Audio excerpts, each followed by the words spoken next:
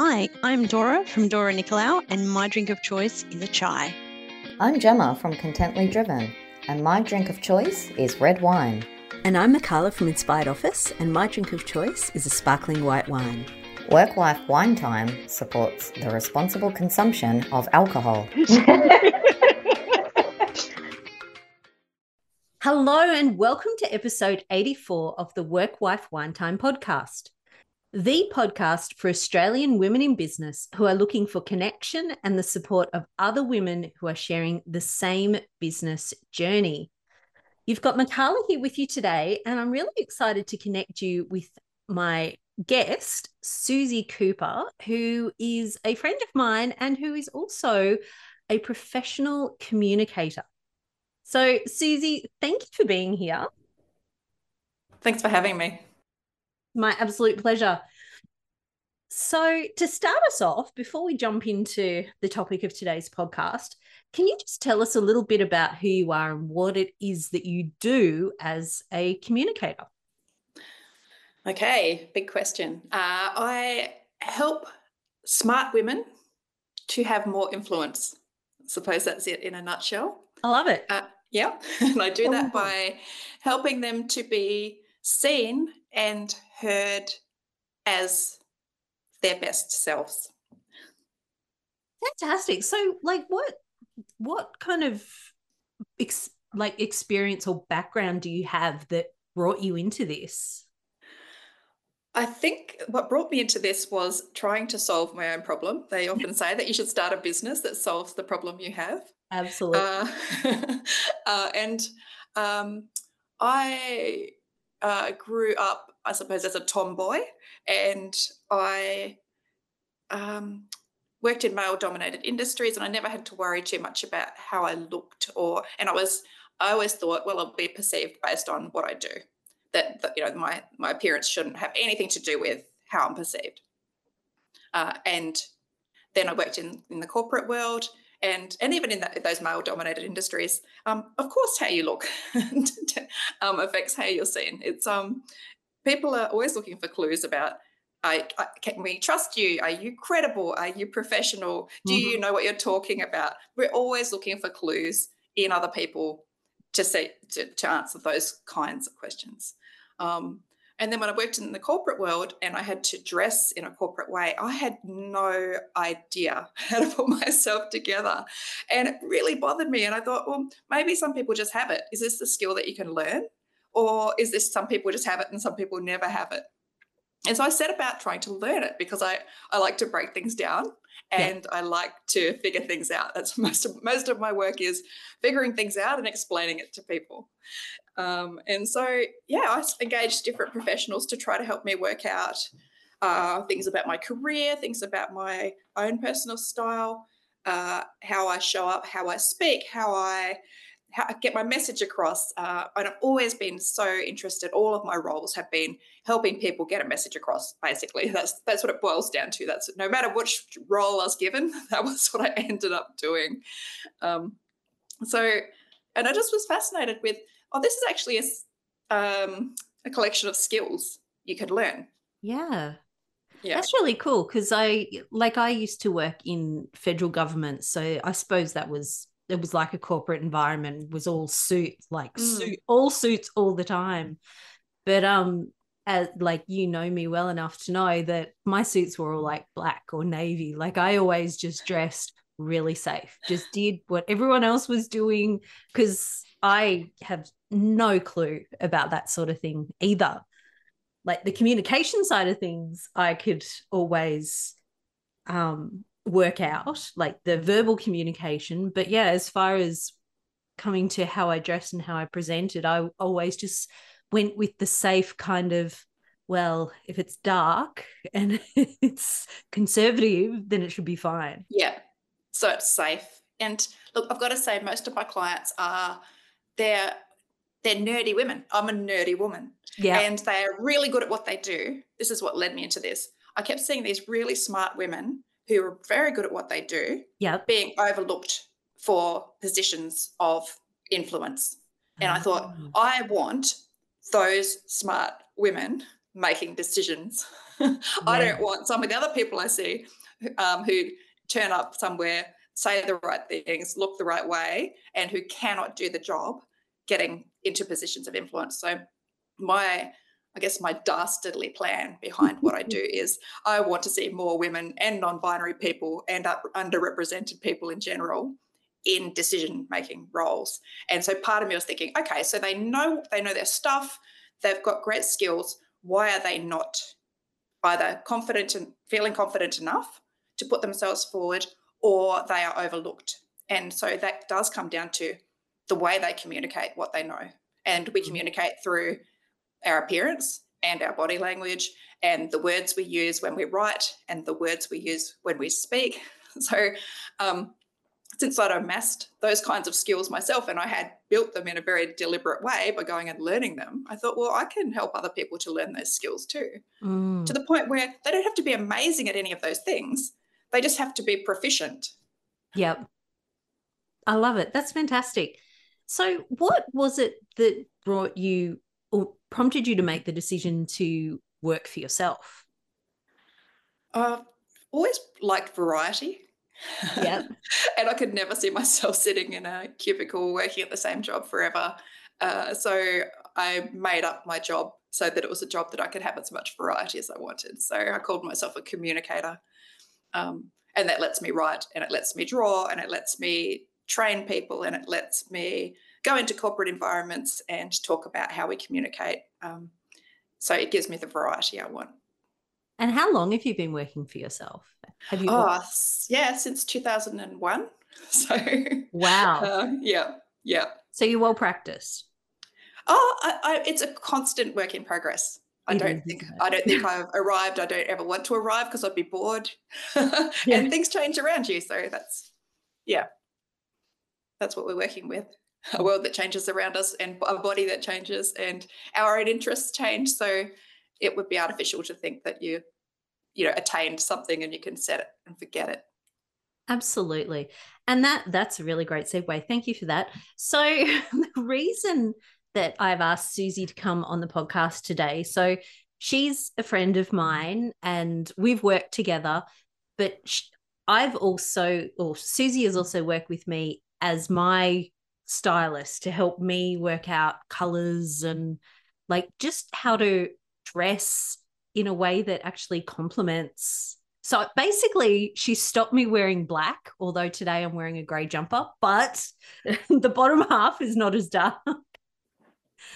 And so I wanted to share with our audience some of because I absolutely love how, you do call yourself a communicator and you're not just about physical appearance. Like it's the whole package, which I think is so important and can be so missed because I've worked with people before who have helped me improve my public speaking skills when I hadn't done it for a long time. And I've worked with you before on my website copy and trying to communicate my message. And I just love that you kind of wrap everything up all in together to help, communicate every part of the message, not just a little bits and pieces.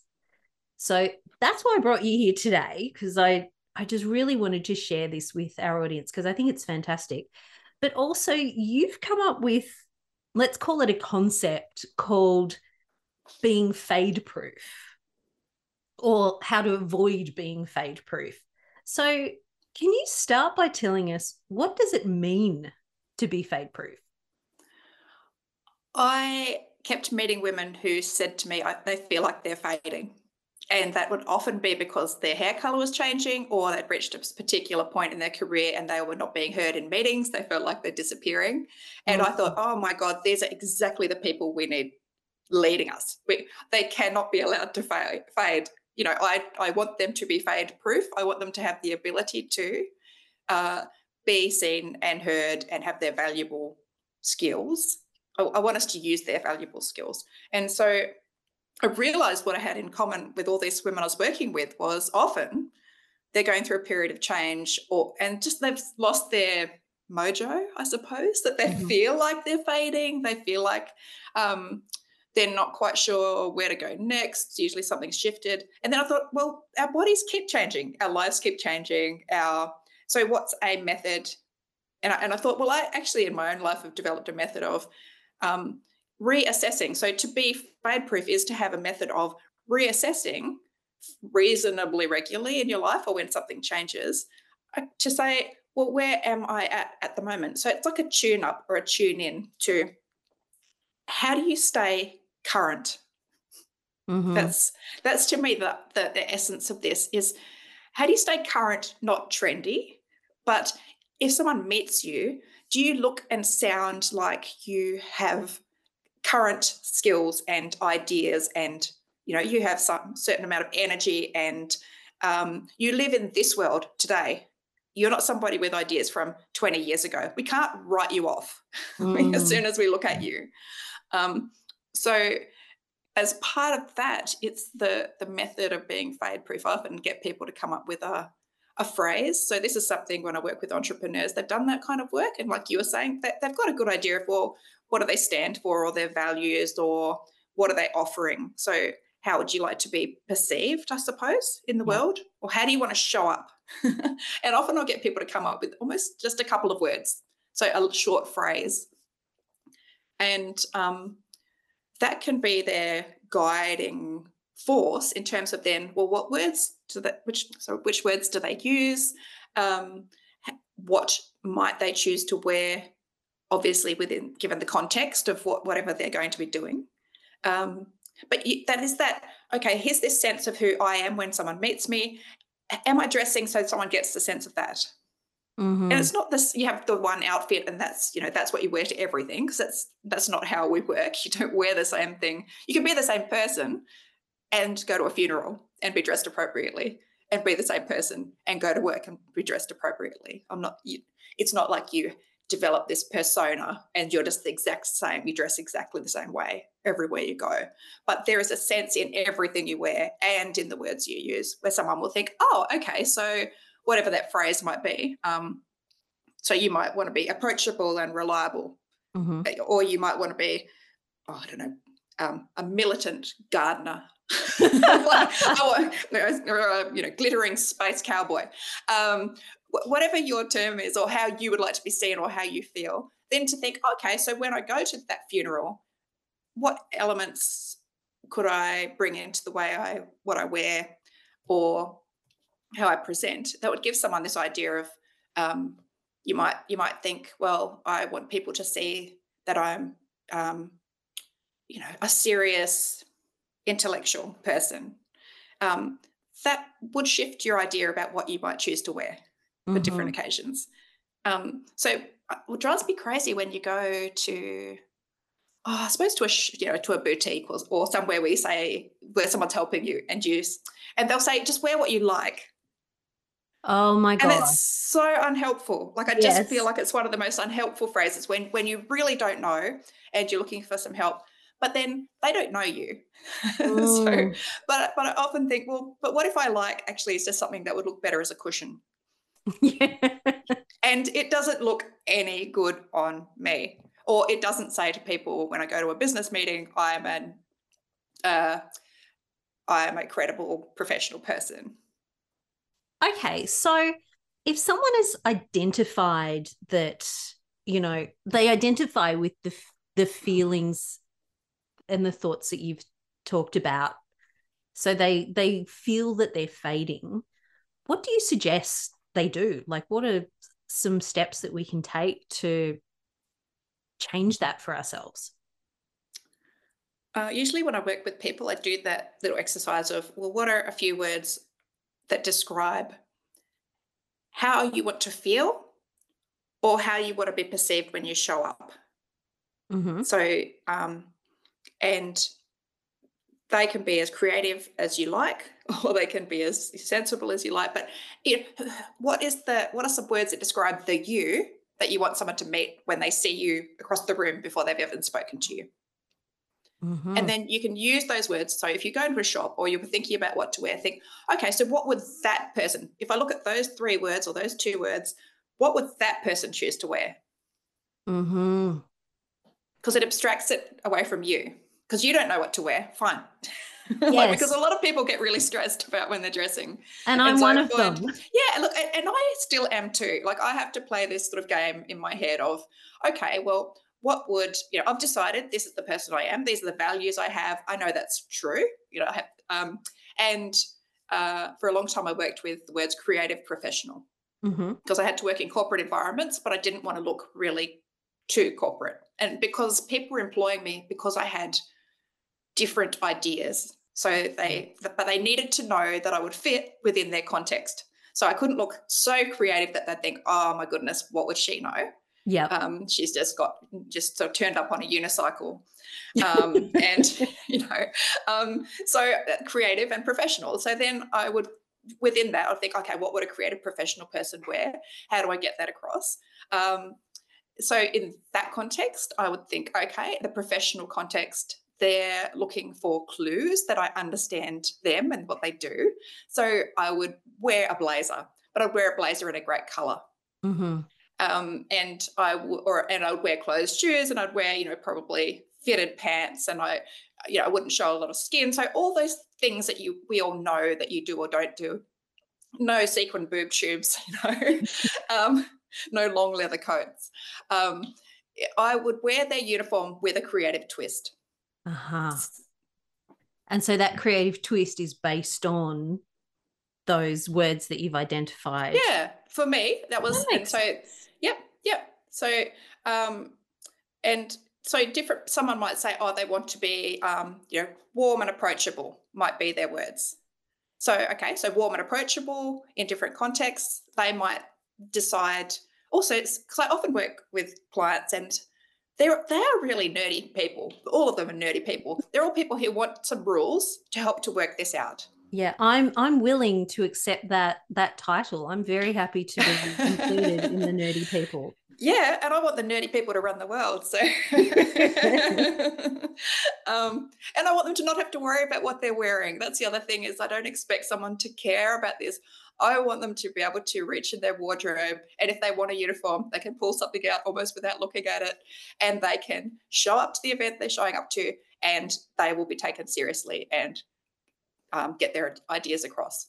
I'm not expecting them to suddenly love style and shopping. I shop for people. I help people put together outfits. I have people call me and say, I'm doing this event, what do I wear? And I say, okay, I'll help them actually work out what they're going to wear, because then they don't have to think about it. But they all know it's important in terms of them getting to where they want to be, but they're never going to care about it particularly. Does that make sense? Yes. They want to care about it to solve the problem in order to move on to do the thing they want to do. That's what I want to help people to do. I totally relate to that. Yes, that is so true. It's like, that's why I've worked with you. It's like, I know that I need to care, but I don't want to. But it's like you said, it's just solving a problem.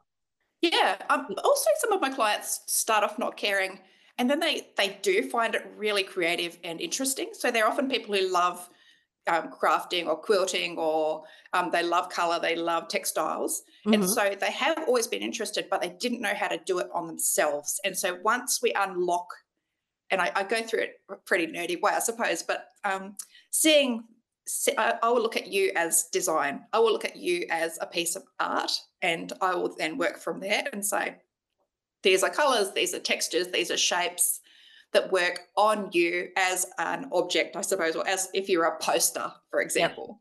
And then I can teach you those rules, and then you can use it yourself without me. I don't want you to have to rely on me forever. And then if your colouring changes, or you change your hair, or you change your preferences, you still know how to do that again for yourself. Okay. So it sounds like you approach personal style from a mix of a logical, scientific point of view as well as an artistic one. Is that fair to say? I approach personal style from two directions. One is from a scientific direction, because I do have a science degree, and that's where my career began, but also from an artistic point of view. But art is really based on science to some degree. It's based on things you observe. It's you can break it down into rules and guidelines that you then can break. So I guess I'm interested in helping people to see themselves A little more dispassionately. And I'm not interested in making you pretty. I'm interested in you showing up and people getting a sense of you. And that's that the people I work with are interested in that. And so then it's a case of, okay, well, we're so accustomed to looking at ourselves that we don't really see ourselves anymore. Like we tend to focus on the things we don't like, or we focus on what we're not.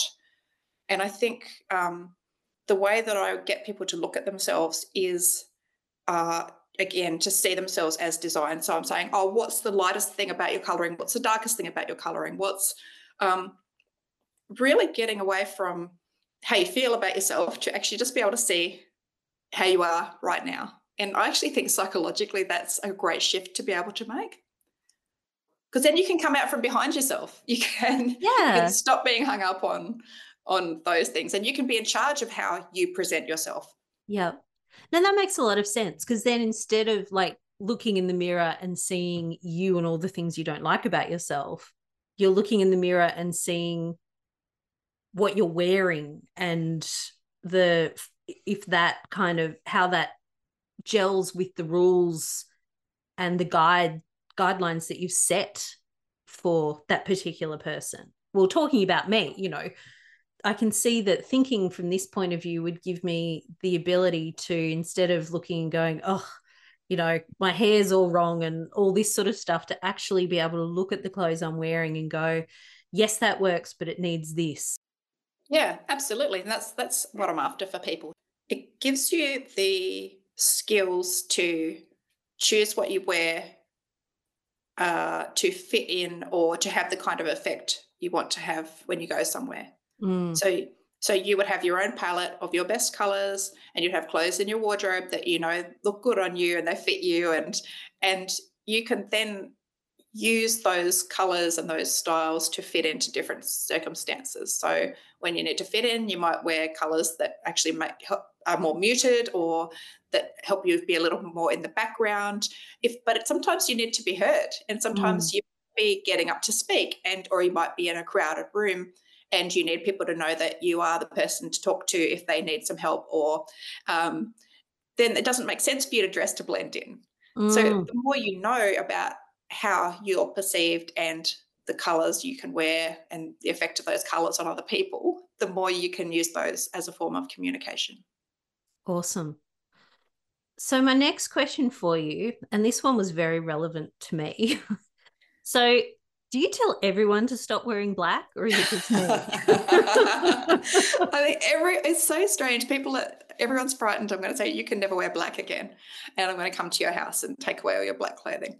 No, some people look really good in black, but I find a lot of women buy black because it's safe, and I think it's slimming, or it's a good uniform, but often it's just safe and it's a good default.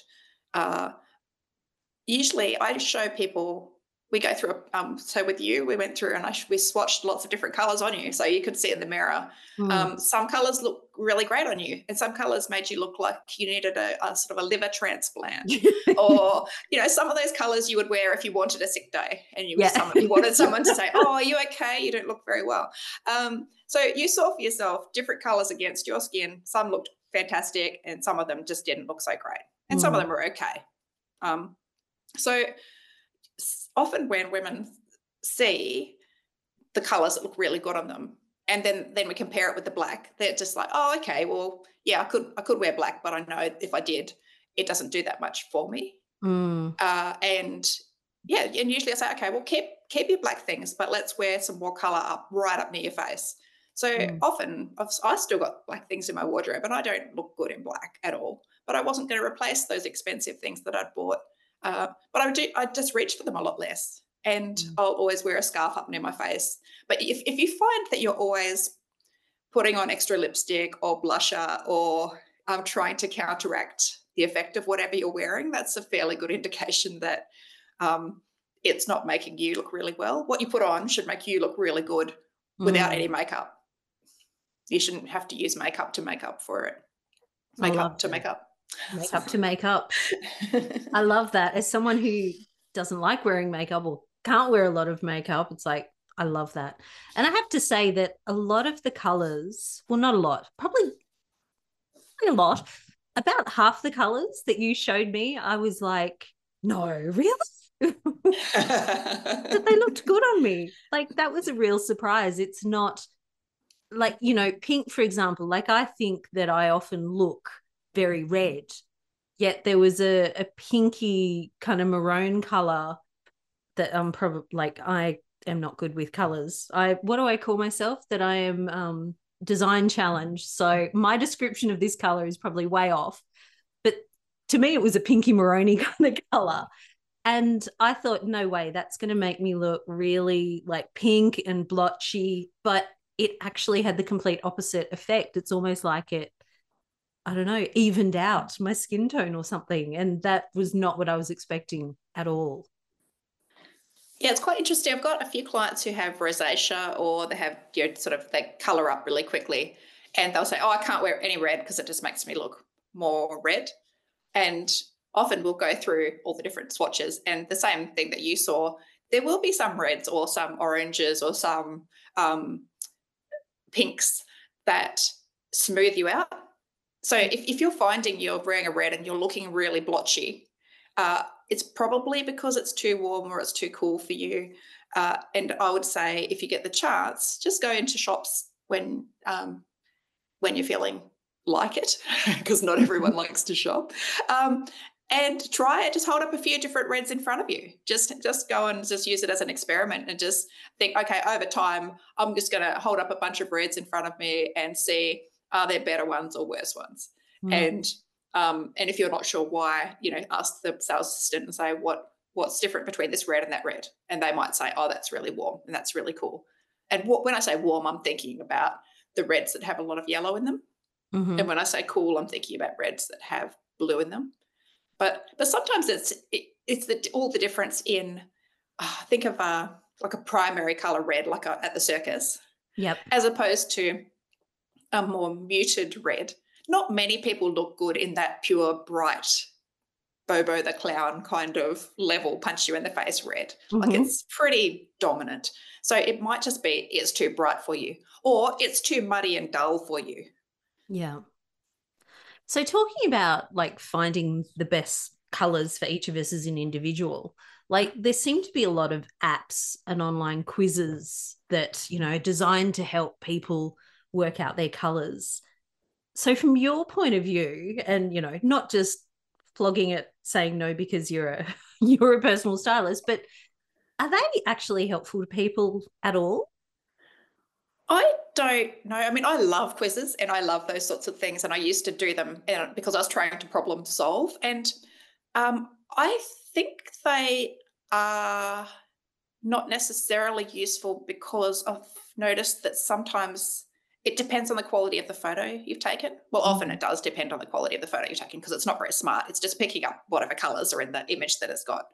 So if you had a picture of yourself taken at a sort of a shadowy window, or you were near some paintwork that's throwing a yellow cast onto your skin or something like that, it's going to say, oh, you're warm and you're muted and you're whatever.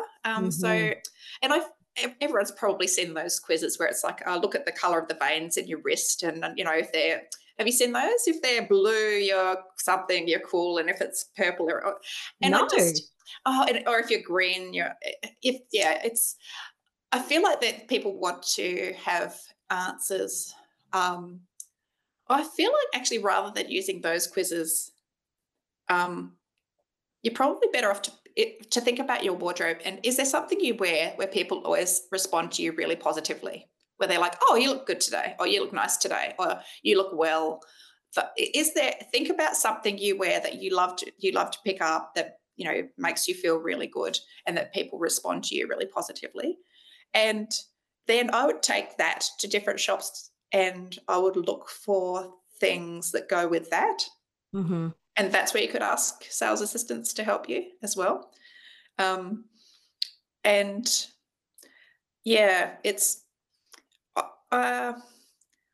struggled with this for years, because I just could not see myself. Like, I go look in the mirror and I could not see, you'd see all there's different types of and methods people would use in their the old summer, winter, spring, autumn.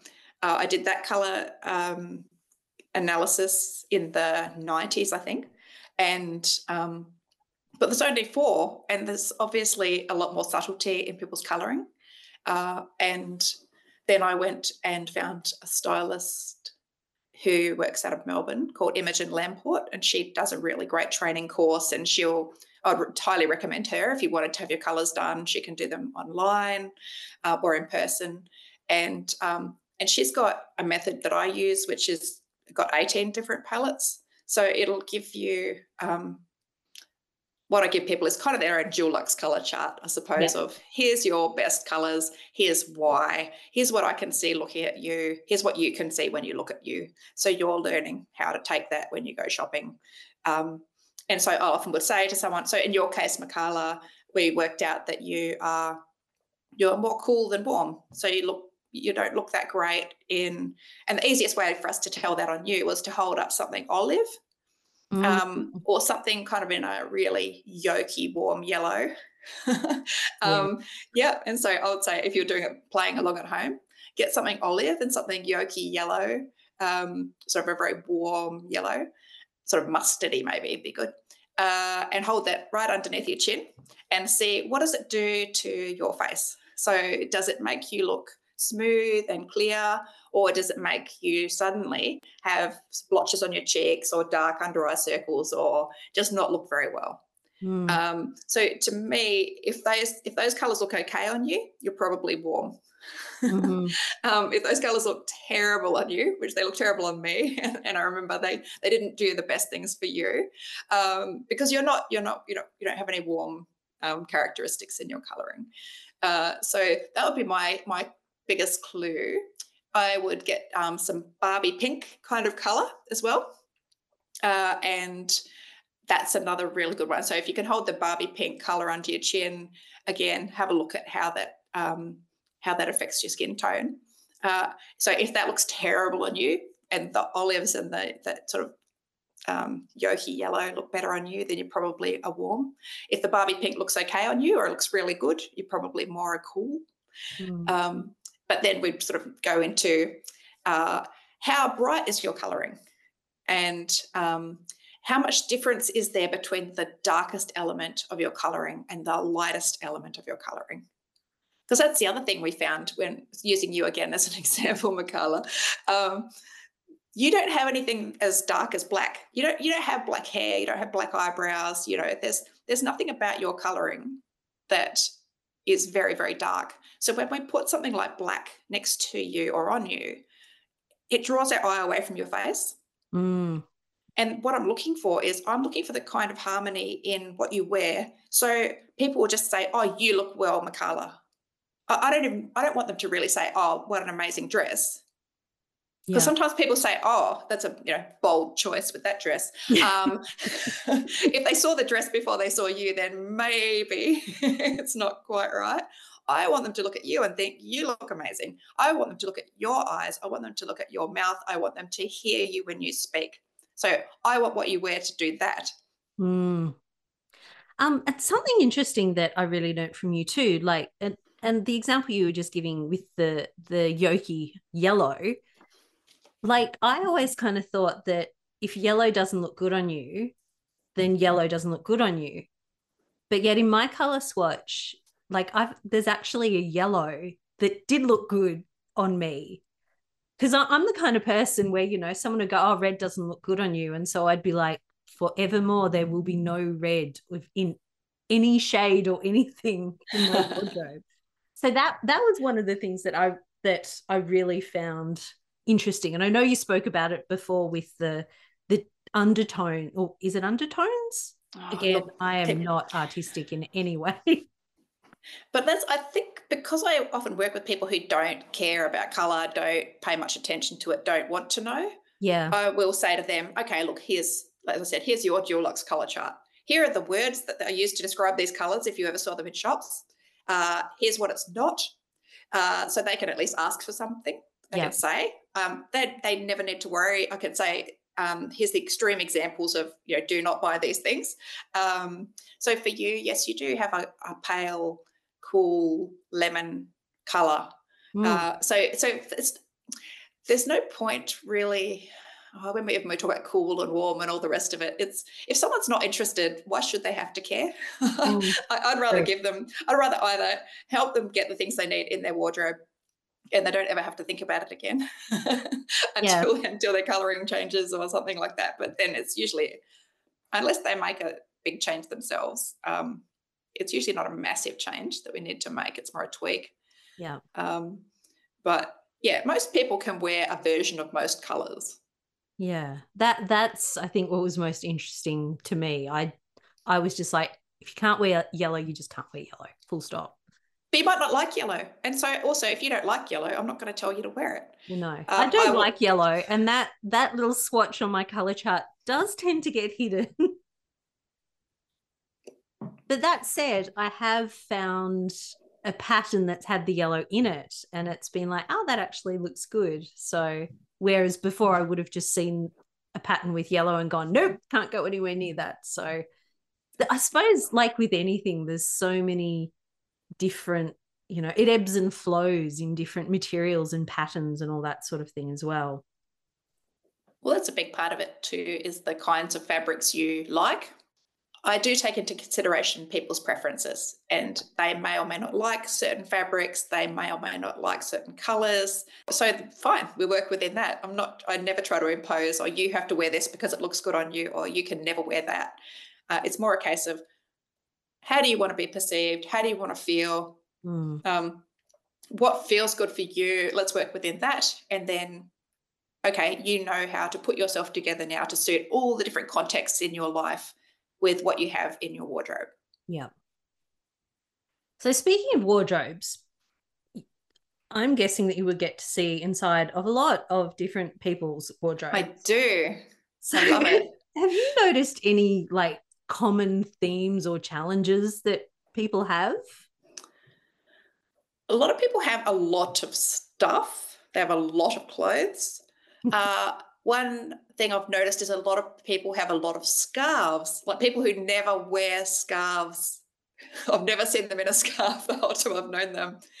They own a lot of scarves. So that's a and I think people buy them because we're not sure. We're trying to make something work, or someone says, we need some more colour. And so it's just one of my clients talked about it being sort of a hit and miss. I should just go and buy something and then not wear it because it's itchy or just looked weird. But most of the common thing I notice is some people own a lot of clothes they don't wear. So when we pull out the things they do wear, most of us only wear a few things. I mean, if you've been on holiday and you've worn the same clothes over and over, and most of us are actually fairly okay with that. Yeah. So once we go through what fits, what you don't like, what you do like, why, and then helping people to choose just a couple of colours that all work together, and then give them a little shopping list. Yeah, and also I guess a lot of people's wardrobes are not organised in any particular way that helps them get dressed. So I'll help people work out how some people hang together outfits so they know they could reach, if it's a job interview kind of outfit or a formal outfit. I get them just to hang everything together for that outfit. Mm-hmm. And so, or some people hang their wardrobe in colour so they can combine things differently. So that they might think, I want to put together something blue with something red. Oh, I didn't realise I had those things. And once seeing them next to each other, you've got different possibilities. And some people hang them by item, all the pants together, all the skirts together. But usually people that I work with end up with quite a small wardrobe of things they like. Mm. And then they're often not big shoppers. I'm not a big shopper. I just want to wear things that I enjoy, that are, and keep them in good condition, and mend them, and I get them repaired, or I'll get them tailored if I need to get them changed to fit me better. But I do have a different summer wardrobe to my winter wardrobe. That's the other thing. Some people have everything all in one cupboard. If you live in a place where you have quite distinct seasons, it can be quite good just to pack away the clothes you're not wearing. so you can see what you do have. So do you do that living in Tasmania? Because, 90% of our time is winter. I do actually, because I enjoy the unboxing. And I'm like, oh, I forgot I owned that. And also get very sick of wearing the same things over and over in winter. So psychologically, it's quite good to pack some of those things away. Mm-hmm. And I'm a lot more colourful in summer than I am in winter as well. So the colours I wear change quite significantly from one season to the next. Oh, really? Do you know why that is? Is it because, like, I don't know, the world's brighter, or is there a psychological reason? Well, I mean, I guess it could be psychological, but it's also, the sun's higher in the sky, and with the quality of the light is different. So I think colours look different. And I don't know, I think it might also be a function of winter wardrobes in general. The clothes that are available for winter clothing, are they as colourful as summer clothing? I don't think they are. I think they're generally darker and heavier fabrics and those kinds of things. So, I definitely feel a bit lighter in summer. I feel more playful, I suppose, and lighter, and maybe our ideas about the formality of our clothing is different as well in summer. But some of my clients have moved here from somewhere else and they don't know how to dress for this climate. So that's a big part of a change they've made. How do they still look professional? How do they be approachable? If you move somewhere like from Noosa, or imagine, you've kind of, you're all floaty linens, and there's a big generalization. But, if you're all tropical floaty fabrics and, bright lipsticks and then you turn up in the middle of a Tasmanian winter and walk down the street, you're going to look like a flamingo. Which is, if that's the impression you want to make and that's how you want to be perceived and that's part of your style, great. But if that's unintentional, and that's a big part of what I do with people, it's how do you be intentional about what you're choosing to wear and how you're seen. I know you did on a podcast that I was listening to, Michaela, and you were talking about we don't have any power over how people perceive us, that you're talking about as a Buddhist, that people will project things. So you can't be completely in charge of how people see you and that they'll always hear what you have to say and understand it. We're going to be constantly misunderstood because other people are hearing through their own filters and seeing through their own. So part of it to me, this process of being fade-proof is to have a sense of how you want to show up in the world and to dress yourself into that if that's what's required. Sometimes it is that feeling of I need to go to this event and I need to feel this way. So I will dress myself into feeling like that. And I guess I'm maximising my chances of being heard. Of course, I can't guarantee my chance of being heard, but I'm also avoiding being dismissed. I'm avoiding someone dismissing me out of hand before I've even opened my mouth. So I suppose exerting whatever control or whatever influence you can where you can. And maybe in part it is that you've set your mood and your intention and you're feeling good and you show up and you're smiling and you're comfortable. That maybe that's 99% of the job and it doesn't matter particularly what you're wearing, but it's supporting you to feel how you want to feel and to be seen how you want to be seen. Yeah, I really like that. That really resonates well with me. So, Suzy, tell us, if there's someone listening right now who's feeling a bit flat about their personal style, like, are there 3 tips that you could give them to help them, start to move into feeling more like themselves? Yeah. If you like words, I would say try to come up with a couple of words for how you'd like to be perceived when you meet someone new. So, as I was saying before, you might want to come across as, approachable and reliable, or colour loving and creative, or professional but dynamic, say. So what are those words that you might want to hold in your mind when you're choosing what you wear. And then you can think about, okay, so I'm feeling a bit flat today, but if I want it to be perceived in that way, the other, if you don't like words, some people think about somebody who has qualities they admire. Mm-hmm. So you might think, oh, I want to take a bit of Helen Mirren energy into my next meeting. I love that. So what would Helen Mirren do? What would Helen Mirren wear? Sometimes it's that externalizing it, stepping away from yourself a little bit to sort of say, that's a quality I admire. And you probably admire it because you have it. Yeah. You've noticed it because you have it. So it's not you're trying to pretend to be someone you're not. So I'd say, to either find those words that describe how you want to be seen or how you feel about yourself, or think about someone with qualities you admire, and then act as though you're dressing them or they're helping you to dress. The quickest way to, if you're feeling a bit flat about how you look, or you get dressed and you think, oh, I keep putting things on and taking them off because they don't feel right. Yeah. There's often a problem with your darkness and lightness of your colouring. So take a photo of yourself in an outfit, if you want to work it out what's working or not. Turn it into black and white. Usually on your phone you have a filter that you can turn things on to black and white or grayscale. And then have a look. What's the darkest thing about your colouring and what's the lightest thing about your colouring? And then look at what you're wearing. Is it very different? So if I'm wearing black, the black looks very different to my head because I have light brown hair and very pale skin. Mm-hmm. And so all you see is this floaty white head at the top of this big block of black. And so they're very different. So I'd say don't wear things that are too much darker than your darkest features would be a big tip. Mm-hmm. And then harmony. So if you aim for harmony, so pick some colours from your features and try to repeat them in your clothing. So you've got blue eyes. You can wear a lot of blues quite successfully. Yeah.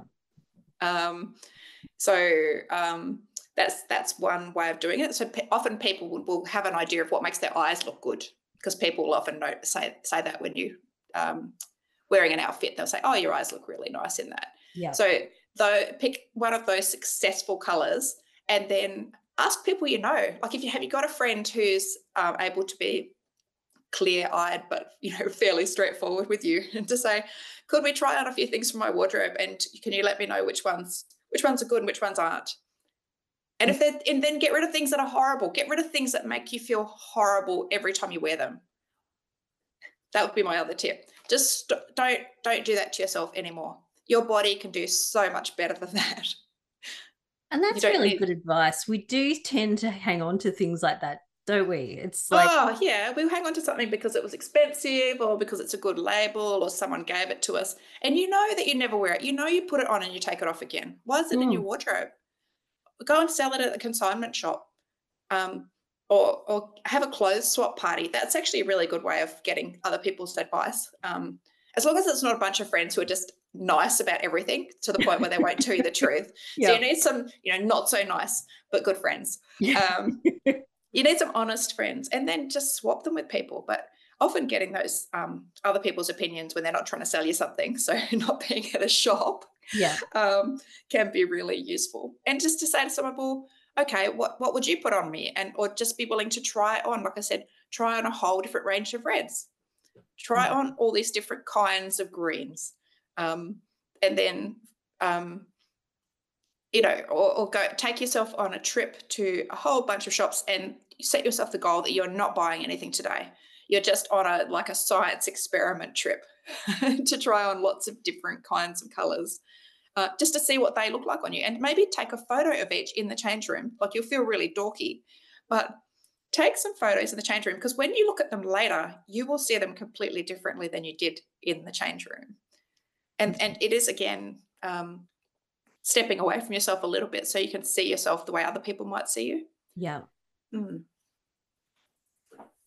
And there's one more question I want to ask you, and this is one, like, I like to think of myself as a bit of a feminist. So it's something that I wanted to address. So some women feel a bit of shame or, I don't know, embarrassment, like I don't know, we're doing the wrong thing, worrying about our appearance. Like it's not very feminist of us to be concerned about these things, or that we shouldn't be worried that we're judged on our appearance rather than our work. So, from your background in corporate and your experience as a professional communicator and stylist, like, what's your opinion on this? What words of wisdom or can you give us on that? I too feel that sense of, we shouldn't have to worry about this, and is this shallow, and I think that's internalized misogyny, really. I think every culture that we have records of has adorned themselves for a variety of purposes, whether that's to show they belong, whether that's to celebrate their bodies, whether it's to show where they are at particular points in their life. All of the cultures in the world have always adorned themselves and used different signifiers. So, of course, we are the kinds of animals who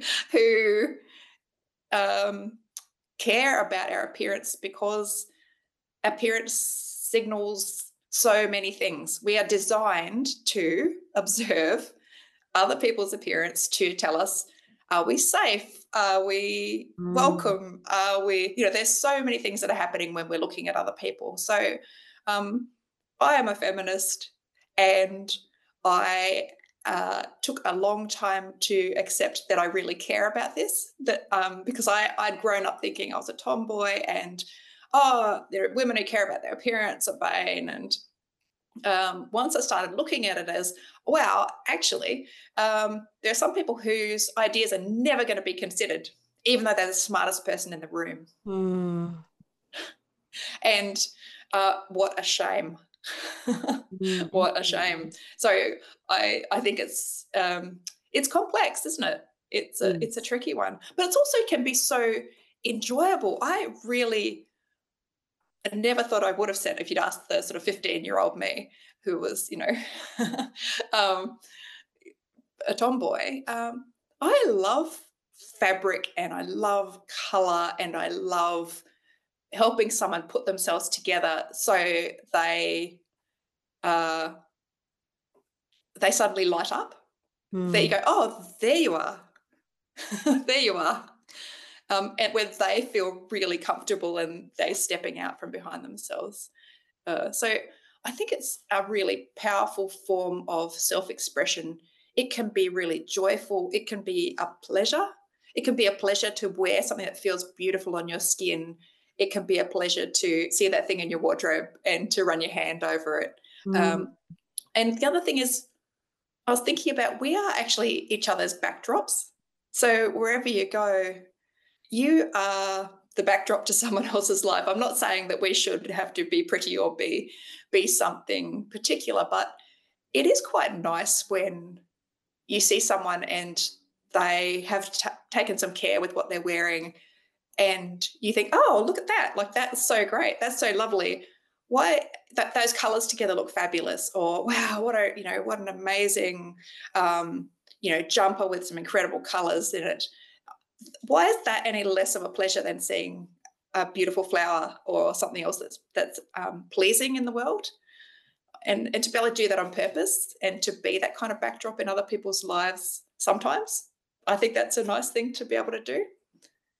I absolutely love that answer. Thank you so much for that. There are so many things to think about there. I won't go into them because I think it's about time that we wrap up, because otherwise we could just keep going forever. But yeah, that was a really, really good answer to that question. Thank you so much for that. So Suzy, before we do finish up, can you tell us, where can our audience find you if they want to learn more or they'd like to reach out and potentially work with you? My website is Suzy Cooper, SUZYCOOPER.com. feminist.com.au. That's probably the best way to find me. You can book a free chat with me if you want to, or reach out to me by email through that website. Fantastic. And so what of everything that you've told us today, of which there has been an awful lot, what is the one thing that you would like to have our listeners take away and keep front of mind about everything you've talked about today when it comes to,